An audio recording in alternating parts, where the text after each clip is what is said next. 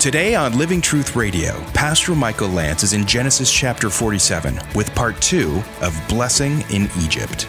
In today's message, Pharaoh's dream comes to pass, and we see Joseph step up to keep the land afloat during some devastating times. He had been blessed in every way. He says Joseph's virtually boundless favor was extended to Jacob's family. Unbelievably, in addition to keeping his initial promise of the best of the land, you can write down 45:18. Pharaoh even offered the brothers employment as superintendents of the royal cattle. So things were going well. And then next, in this formal presentation, Joseph brought his father Jacob and presented him to Pharaoh. Now the brothers, Pharaoh initiated, right? What's your occupation? Nice to meet your brothers. But notice now that the aged Jacob, or Israel, comes in. He's presented to Pharaoh in some formal way.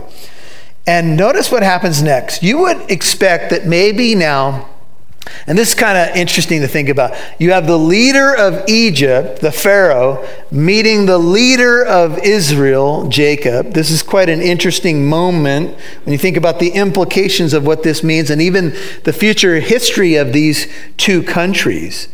And it is Jacob who takes the lead. And you might be surprised, but before the Pharaoh, by the way, the Pharaoh was thought to be a god. They thought he was a god man in some sense. They said he was the incarnate son of Ra, the sun god.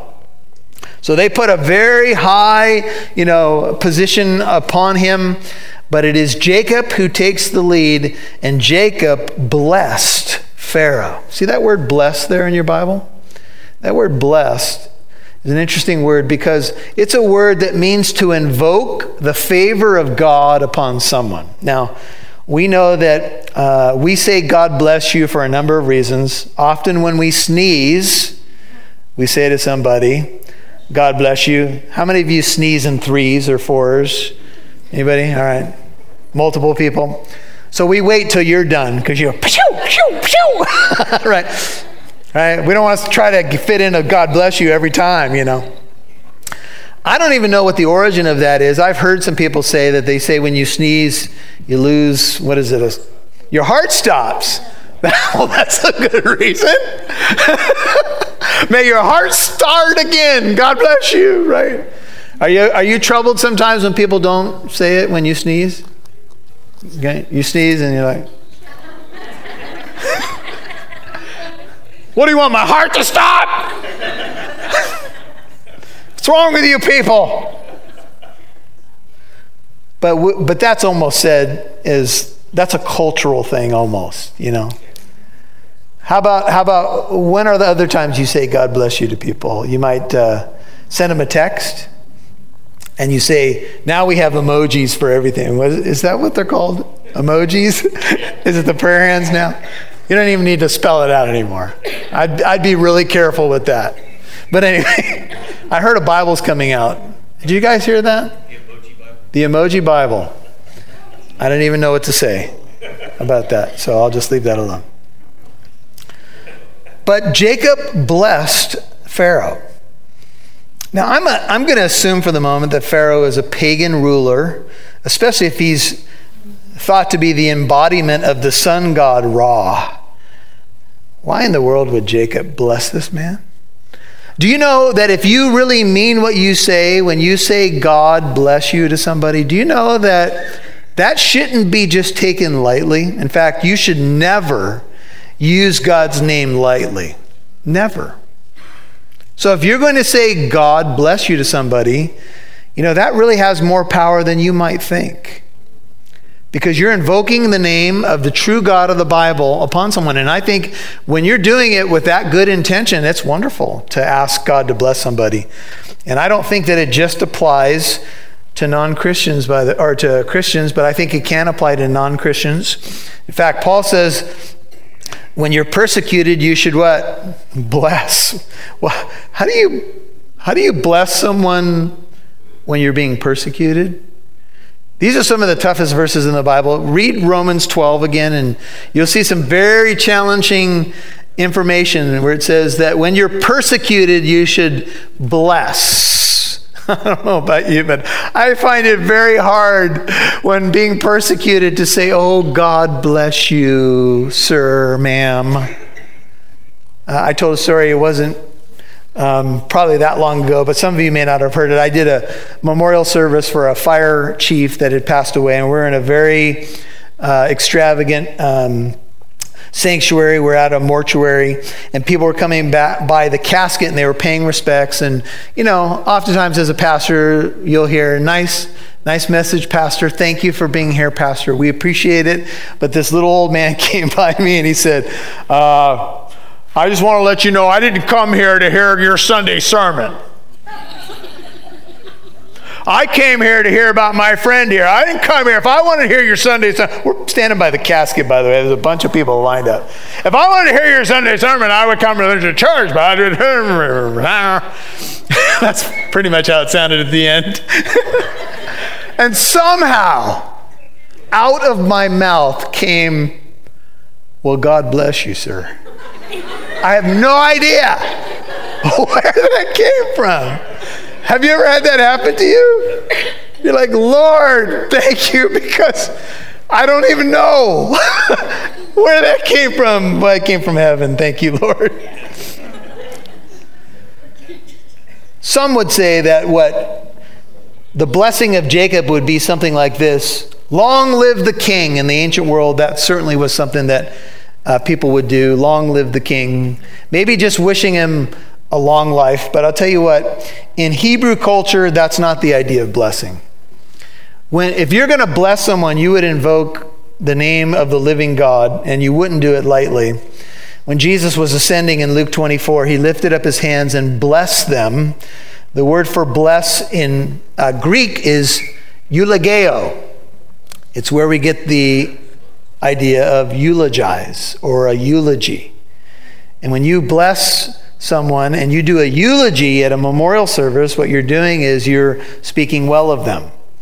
And so to bless is to want the best. You might want to write that down if you're a note taker. To bless, you want the best for somebody. And sometimes it's hard to pray that. It's easy to pray blessings on loved ones, but it's hard when you might struggle with what somebody believes or how they act. Blessed in Hebrew is barak. It's translated into English as B-A-R-A-K or B-E-R-A-C-H. It literally means the sun covered. It speaks of an open hand to cover. The word means to bend the knees, to kneel down.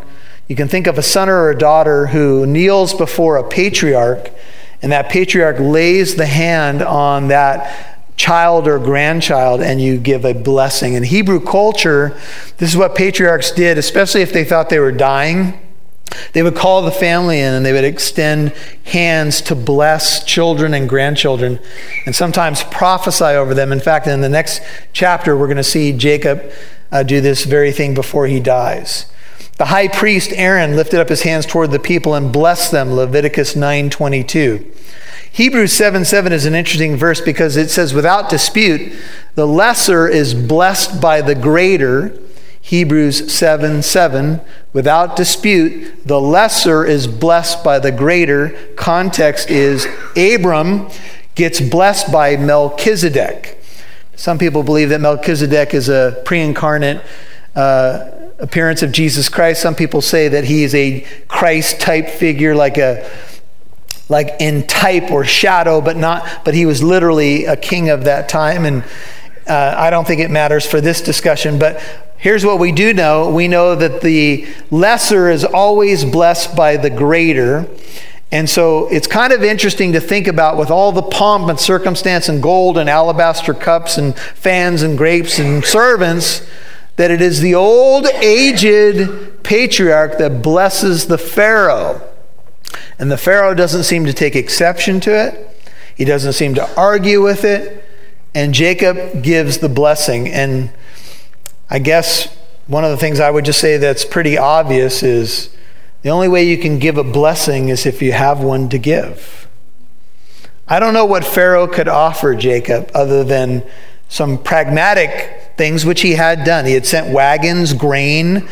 He had given him traveling mercies, certainly. He had given him a place in the land of Egypt. In fact, he's just extended the best of the land. Certainly, there's been practical blessings that you'd say. But Pharaoh had really nothing to offer Jacob, spiritually speaking. The one who had something to offer was Jacob to the Pharaoh. And here's my question for you tonight. Here's an application. What do you have to give tonight to those around you in the world? If you're going to give a blessing, the only way you can truly give a blessing to someone is to tell them the good news about the one who is the blesser or the blessed. Amen? The only way you can truly extend a blessing is if you have one to give. If you know God, if you know the power of the gospel and the power of the risen Lord, and He's in your life.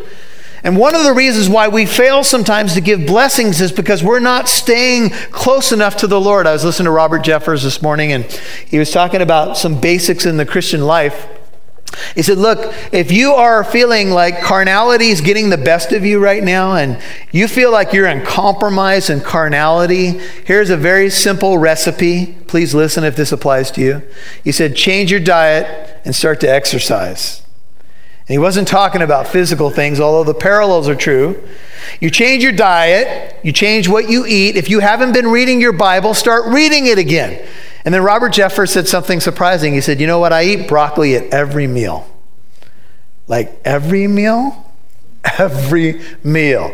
I don't know why he does that. I think broccoli every other day is probably sufficient. Would you not agree? But anyway, I don't know if his doctor recommended it. Broccoli at every meal. And he said, look, I don't like broccoli. I eat it because it's good for me. He said, and even over the years of eating it, I haven't even acquired a taste for broccoli. But he said, I've noticed something about the Word of God. The more I take it in, the sweeter it becomes. You are listening to Living Truth Radio with Pastor Michael Lance. I'm Mike Massaro, and I know what you're thinking. Wait, why are you interrupting Pastor Michael's sermon? Well, I have a good reason. Since Living Truth Radio is a listener-supported program, it relies on donations from people just like you to stay on the air. And trust me, you can't always assume that someone else is going to be the one doing the donating. So if God has blessed you through our ministry, we'd encourage you to go to livingtruthradio.org and click on the donate button. Let's face it, the way the world's going these days, we need all the solid teaching we can get. So partner with us today. That's livingtruthradio.org. Now, back to Pastor Michael. And then he said something else. He said, look, exercise, diet and exercise. He said, look, when you are going to exercise, sometimes when it comes to diet and exercise, here's our kind of response to these types of things. We say, do you hear it coming, folks? I don't feel like it. You know how many things I do during the week that I don't feel like doing? Every time my body hears that I'm thinking about exercise, I hear voices from within saying, no, what are you thinking? Your knees hurt. You're old. But you know what happens? Every time I start to exercise, I start to feel good because endorphins start happening and stuff. And the difference between a very poor meal, like when I get hungry, I have to confess, burritos always sound really good to me. So do double cheeseburgers and stacks of pancakes and pizza and pasta. And anybody hungry out there? All right, I'll stop. But if I go and get a smoothie or eat a salad, here's what happens. I feel much better. Now, when I'm eating the burrito, it usually feels better than the salad, but the after effects are positive in healthy eating and exercise. Here's an application. If you don't exercise your spiritual gifts, I want you to think about exercise now with spiritual gifts. If you're not serving, it's quite easy to go towards carnality. You've got to read your Bible and serve, because serving gives you a reason to stay accountable, a reason to really be here. You should come here because you want to be fed, no doubt, but you should come here to serve as well. Amen? So if you're serving in some capacity, it keeps you more accountable and you're exercising your spiritual gift. And by the way, a lot of the English translations of the Bible say that very thing about spiritual gifts. It says, if you have a gift, exercise it. 1 Timothy 4:14 says, don't neglect your spiritual gift. You neglect exercise, you get flabby and sometimes a little overweight. But if you eat right and exercise, you're usually going to stay in the right shape. And how much more spiritually, folks? If you do nothing, you're going to have nothing to give. All it takes to drift is to do nothing. The book of Hebrews talks about people who drift. And the illustration has been given before, but I've been out on the water at Newport Beach before and sitting on a surfboard. I'm really good at sitting on them now. I just try to look cool. I didn't realize how hard paddling was until I didn't surf for 20 years. And then I went into so my wife and I got a beach house several years ago. And I think I'm going to surf. So I went into one of those little rental shops and I picked out a surfboard and she goes, you want that one? And she started laughing at me. And I said, well, what's wrong with that? It's a surfboard. But she was like, oh, okay. Anyway, so I went out there and I didn't realize how much work it is. You know, you just have these delusions of grandeur. Like, I'm going to catch a wave. I'll be sitting on top of the world. You're singing the songs and everything. And then you get out in the water. Oh, man, just the waves are like, half a foot. And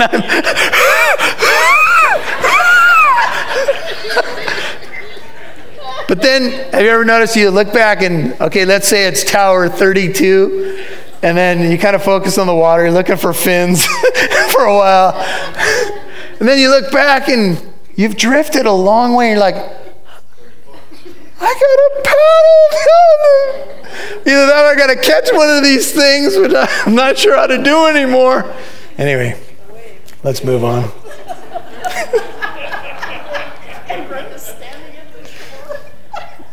Jesus said, it's all right. I understand. Freely you have received, freely give. Matthew 10:8. In Acts 3, there's the lame beggar at the Beautiful Gate begging for alms. Peter says, I don't have silver and gold, but what I do have, I give to you. In the name of Jesus, rise up and walk. Jesus went about doing good. Paul, quoting Jesus, said, it is more blessed to give than to receive. In 1 Peter 3:9, Peter says, don't return evil for evil or insult for insult, but give a blessing instead. 1 Peter 3:9. For you were called for the very purpose that you might inherit the blessing. We are blessed people. We've been blessed with every spiritual blessing in the heavenly places in Christ Jesus. And we are supposed to give the blessing even to those that we struggle with. But if you have not invested in your spiritual life, you have very little to give, and you're not going to be apt to be as bold or to speak the word or to get engaged with your spiritual gifts. But Jacob had a blessing to give, and I think partly because Jacob was certainly overwhelmed by how good God had been to him. Lifting up his hands, says one writer, at the full height of his stature, without one preliminary word of salutation or gesture of compliment to the king, the old man pours out his soul in prayer, asking God's blessing on the royal head, and in God's name pronouncing the customary blessing of Abraham's house and seed. What did he say? What did he pray? The Lord bless you and keep you. The Lord make his face shine on you and be gracious to you. This would come out later in the book of Numbers. The Lord lift up his countenance upon you and give you peace. Did he pray that? Look at the next chapter. Look at chapter 48. Look at verse 14. As Israel is now getting ready to die, and he would live another 17 years as we learn, Israel, 48:14, stretched out his hand. 48:14. He stretched out his right hand and laid it on the head of Ephraim, who was the younger, his left hand on Manasseh's head. These are Joseph's sons. Crossing his hands, although Manasseh was the firstborn. And he blessed Joseph and said, the God before whom my fathers Abraham and Isaac walked, the God who has been my shepherd all my life to this day. The angel who has redeemed me from all evil, bless the lads. And may my name live on in them, and the names of my fathers Abraham and Isaac. And may they grow into a multitude in the midst of the earth. What did he say to Pharaoh? I think we have a pretty good idea, don't we? I think he called, I think he invoked, I think he called upon the name of the living God, and I think he prayed over the Pharaoh. And I wonder what kind of boldness we would have. I think would we be dazzled by the gold and the alabaster cups and the servants, or would we say, this man is just a man?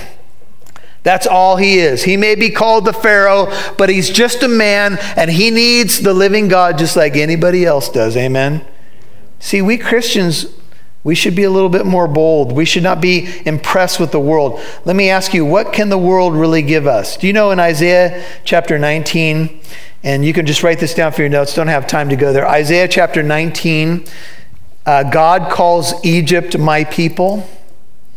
Some people think that that's Day of the Lord and last day stuff, but there's some evidence that throughout the history of Egypt, there was a turning to monotheism, to the one God, even though a lot of them did not want to admit it, that there was something happen in the land of Egypt. Could it go back to a time when a man named Jacob or Israel blessed the Pharaoh? Could it be the influence of Joseph in the land of Egypt? Could it be that your company would change, your family would change, your community would change if you just would say, Lord, use me here. I'm not gonna make false distinctions between Sunday and Wednesday afternoon or wherever I am. Use me. The Pharaoh said to Jacob, Yaakov, verse 8, he said, how old are you, dude? That's a loose translation, but he said, how many years have you lived? Now, sometimes what would happen in these cultures is that the older would automatically bless the younger. Maybe that's part of the reason why Pharaoh acquiesced. But Jacob said to Pharaoh, the years of my sojourning, New King James NIV pilgrimage, are 130. I'm 130 years old. By the way, the Egyptians, in the Egyptian literature, they said the ideal old age was 110. How many of you are hoping that would be the ideal old age, 110? Well, anyway, he's 130. But notice what he says. He says, the 130 years have been few and unpleasant. The NIV says, few and difficult. Even though God's done incredible things in Jacob's life, he still kind of captures his life as few years and unpleasant years. He didn't know how long he was going to live, but he didn't think he was going to make it to the years of Abraham and Isaac. These have been difficult days, nor have they attained the years of my fathers lived during the days of sojourning. Jacob describes himself as a pilgrim passing through, and he says, my days have been difficult. Think about his difficult days. He ran from his brother Esau, ran to Haran. He had to deal with Uncle Laban, and Uncle Laban lied to him and ripped him off, and that was a hard 20 years. He had his share of pain and difficulty, and he was often a wanderer. He had to flee Mesopotamia, deal with Laban's deception. His daughter Dinah was raped. His two sons ended up killing every male that was connected with the perpetrator. He lost his beloved Rachel as she gave birth to Benjamin. He thought he had lost his eldest son, Joseph, probably his favorite. So many things that went on in his life. But he described himself as a pilgrim. And even if your life's been difficult, look, the best is still yet to come. Amen. So he had tough times, but he said, look, I'm still going to give the blessing. And this is verse 10, Jacob, double blessing. Now he blessed Pharaoh and he went out of his presence. He shared, they went back and forth, and Jacob gave the blessing. And so Joseph settled, verse 11, his father and his brothers, and gave them a possession in the land of Egypt, in the best of the land, in the land of Ramses. This is the land of Ramses is the later name for the area of Goshen. Ramses is the name that's used for the Pharaoh in that famous film I mentioned earlier. As Pharaoh had ordered. And Joseph provided his father, verse 12, and his brothers, all his father's household with food, according to their little ones, however many was in the house. There was no food in all the land because the famine was very severe, so that the land of Egypt and the land of Canaan languished because of the famine. And Joseph gathered all the money that was found in the land of Egypt and in the land of Canaan for the grain which they bought, and Joseph brought the money into Pharaoh's house. Pharaoh had to be a pretty happy camper with Joseph. You know, look at how God's moving. Look at how he gave Joseph his dreams. He gave the baker and the cupbearer dreams. He gave the Pharaoh dreams. These dreams are coming to fruition. And what does that say to you? I'm going to throw it back at you, Oscar, about, you know, God's overarching power in our lives, sovereignty in our lives. Well, when I look back upon my life, I see how God has kept me, how good he's been, and how faithful he's been to promises that he, in my own intimate way with him, that he assured me was going to happen. And not just that, but also in how other people have been affected, my family and other friends, through my knowledge and relationship with Jesus Christ, and how it affects them and how they've also gained that relationship also. Oscar, you and I go back quite a ways. We met, then we started doing ministry together, then we started doing radio together. You reminded me in 2008. So we're a little older, a little grayer, but God has been faithful to use two guys like us that we would say all by his grace, right? Amen. And our lives are really a story of grace, and I think that's Jacob's life too. And for you, my friend, those of you who are listening right now, if you know Christ, your life is a story of grace. In fact, Ephesians teaches that we're trophies of his grace, and it's all about grace. And I'm so grateful that the Lord's worked, Oscar, in our lives. I pray for our listening audience that they would experience that grace and that hope, because we know Jacob's story was not without bumps and bruises, right? Oh, yes, it's all ours. A lot of pain, a lot of struggles, a lot of question marks, but in the end, God brought it all together for good, as we'll see at the end of the book of Genesis. So my dear friend, my brother, sister, saint in the Lord, hang on, don't lose hope, don't give up, because God will see you through. We thank you so much for listening to Living Truth Radio. Thank you for listening to today's program. If you'd like to listen to this message again, learn more about our church in Corona, or to access archived messages, go to livingtruthradio.org and click on the Church tab. You can follow us on Instagram @LivingTruthCorona, or download the Living Truth Christian Fellowship app on Apple and Android devices. Living Truth Radio is a listener-supported ministry. You can partner with us by donating at livingtruthradio.org.